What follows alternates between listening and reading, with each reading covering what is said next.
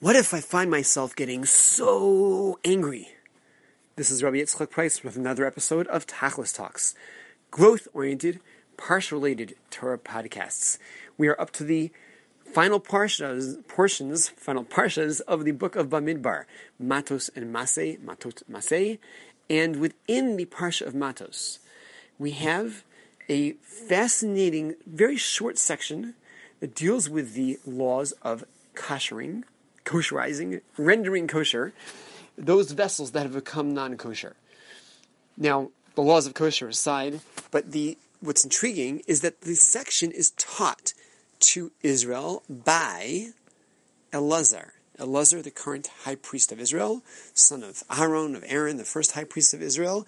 And Elazar is the one who tells the people that when they brought back the vessels after battling Midian, and they brought back the vessels in their spoils of war, that they should be purged of their non-kosher taste, either through fire or hot water, depending on how the taste enters the vessels, how that shall be removed. There's an element of toveling, of dunking in mikvah. But this section dealing with the kosherizing, is taught by Elazar. Now, typically, at this juncture in history, laws of Torah are taught to Israel by Moshe Rabbeinu, by Moses himself. Why is Elazar teaching this law? So the commentaries describe two variant approaches. One is that Moshe was looking to see to it that Elazar would be listened to, would be acknowledged, and he basically deputized Elazar to teach this law in his presence so that when Moshe would pass away, not too far down the road, Elazar's word would be heeded. Rashi quotes a different source. Rashi quotes that Elazar taught the law because Moshe could not. Moshe could not teach the law because he lost the capacity to teach this law when he became angered. A short while before this, when the soldiers came back and there had been a clash of sorts, Moshe chastised them for making what he described as an error regarding the determination of who was to be taken as POW, who was to be killed, and Moshe got angry. In his anger, he lost touch with the law. For a second, he was detached and not able to proceed and teach this very important law at this juncture. They just came back. They have all these vessels. They need to know what to do with them. He could not proceed. And hence, Elazar had to step in. Now, Moshe's anger over here has to be put into context. This is the third time in the Torah that Moshe has displayed anger. Actually, technically, you could argue it's the fourth, but three of which are associated with Moshe losing touch with the truth of Torah for the moment.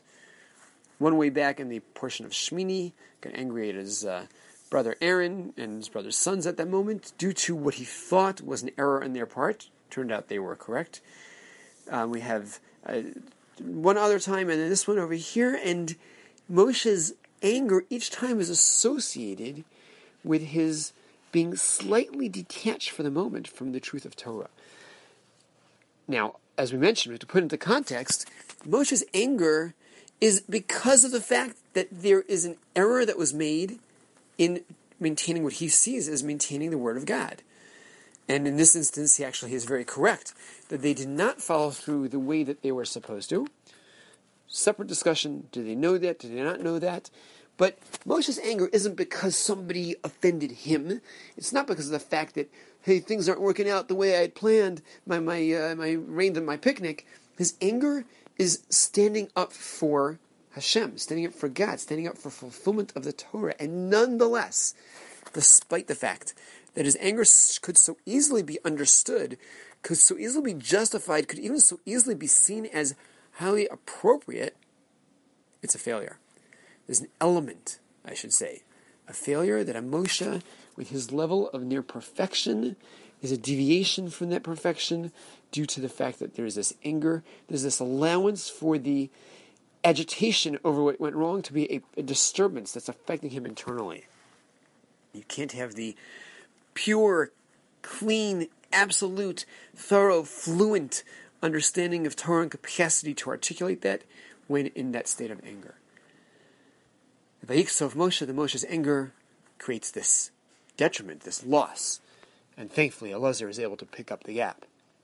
Contrast this with, in last week's parsha, Pinchas who avenged God's vengeance against the enemy in bringing sword against the enemy, but is granted the gift of shalom, the bris of shalom. Apparently, although he's taking sword in hand to eliminate an enemy of God, it seems he managed to do that without having any internal anger. And God gives him the gift of shalom, which the Sforno, an ancient commentator to Torah, printed in the Mikros Gedolos texts, and, if I'm remembering correctly, he was also a physician, an Italian physician.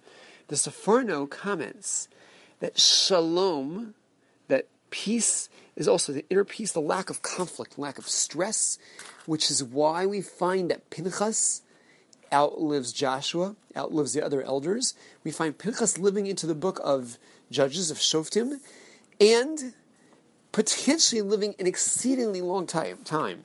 There's one tradition that Pinchas is known to us by another name, and that is Eliyahu Hanavi, Elijah the prophet. And whether that is literal, that is actually Pinchas, or whether that is a kind of a reincarnation of Pinchas into that form, either way, we find Pinchas himself much after the story over here in the Torah, certainly a block that is beyond the standard lifespan of that era of time. The Sforno comments, because when there is shalom, you take away that which taxes the system, that which causes the breakdown, deterioration. And it's fascinating. When Rambam talks about the Messianic age, unlike Ramban, Nachmanides, who understands the Messianic age to involve a lot of miracle, Rambam understands that at least the initial stage of the Messianic era can be relatively normal existence. But he said this, that the sages say that man will live 1,000 years, that doesn't take a miracle. Because when you eliminate competition, aggression, terrorism, burglary, war, you take away all the negatives. Once the floodgates of wisdom are opened up and man recognizes objective good, objective truth, and you take away all of these sources of stress, the body can live 1,000 years. Now, a generation or two ago, people looked at this Rambam and said, what are you talking about? The body parts can't live that long. But hey, we know now they are making hip replacements on 3D printers.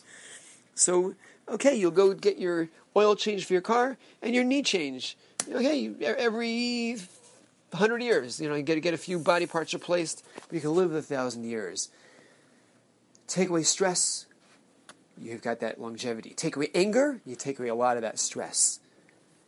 Nobody wants the stress. Nobody wants the taxing of the system and the deterioration. We want to live longer, and we want to live happier. We don't want the anger. Reminding ourselves of the negativity, of the hazards of anger, can be a step in the right direction. But what if I'm past that? Okay, I know it's not a great idea, but right now, this guy is ruffling my feathers. She is causing me to be so upset. I am already triggered. My temper's building up. It's brewing. How do I pull back? So it's interesting. There's a fascinating possibility that if we at least can be mindful and catch ourselves at that moment, we may have a tool in the Hebrew word ahava that can help us big time. Because if that person is right now causing you to get so riled up, the suggestion is love them. Now, love is hard if right now I'm angered. But I don't mean the emotion love. I mean take that word ahava and activate it as follows. The root of the word ahava is hav, which is giving. And in general, it's always a great idea. You want to develop a relationship with somebody, give to them. Not take from them. Give to them. Invest into them. In general, young couples, great advice that the more you are focused on giving to the other, the more you bond with the other.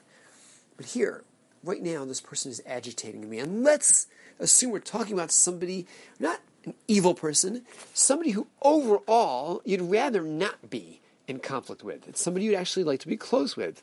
It is again, nobody in our Tachlis Talks audience is relevant to, but you all may have heard of others that occasionally have some bouts with a spouse, parent, sibling, child, coworker.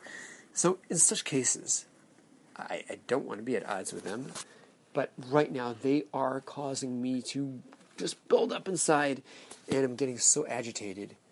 Love them means do something positive toward them in that moment. What? That's so contrary.